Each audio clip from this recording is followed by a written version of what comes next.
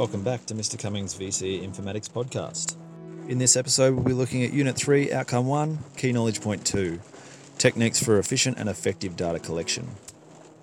We have already looked at some of these techniques in Episode 1 for Key Knowledge Point 1, so you might like to revise that episode.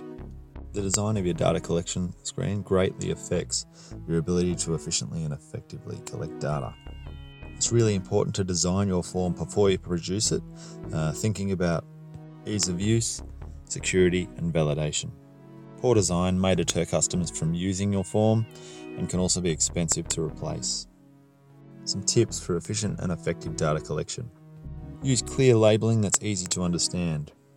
Ask only necessary questions and break up large data sets into separate screens if necessary. Choose appropriate field types like tick box and drop-down lists. Use your form to format data and limit the user being able to do so. Use informative error messages.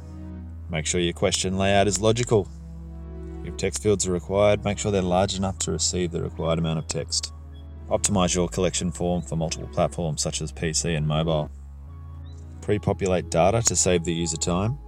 For example, a billing address and a home address are usually the same, so the user should not have to enter that information twice. Validation is very important. We can perform existence checks by using mandatory fields. Drop-down lists are an easy way to perform range checking, and we also need to perform data type checks. For example, a birth date should be in the date format, not text or number.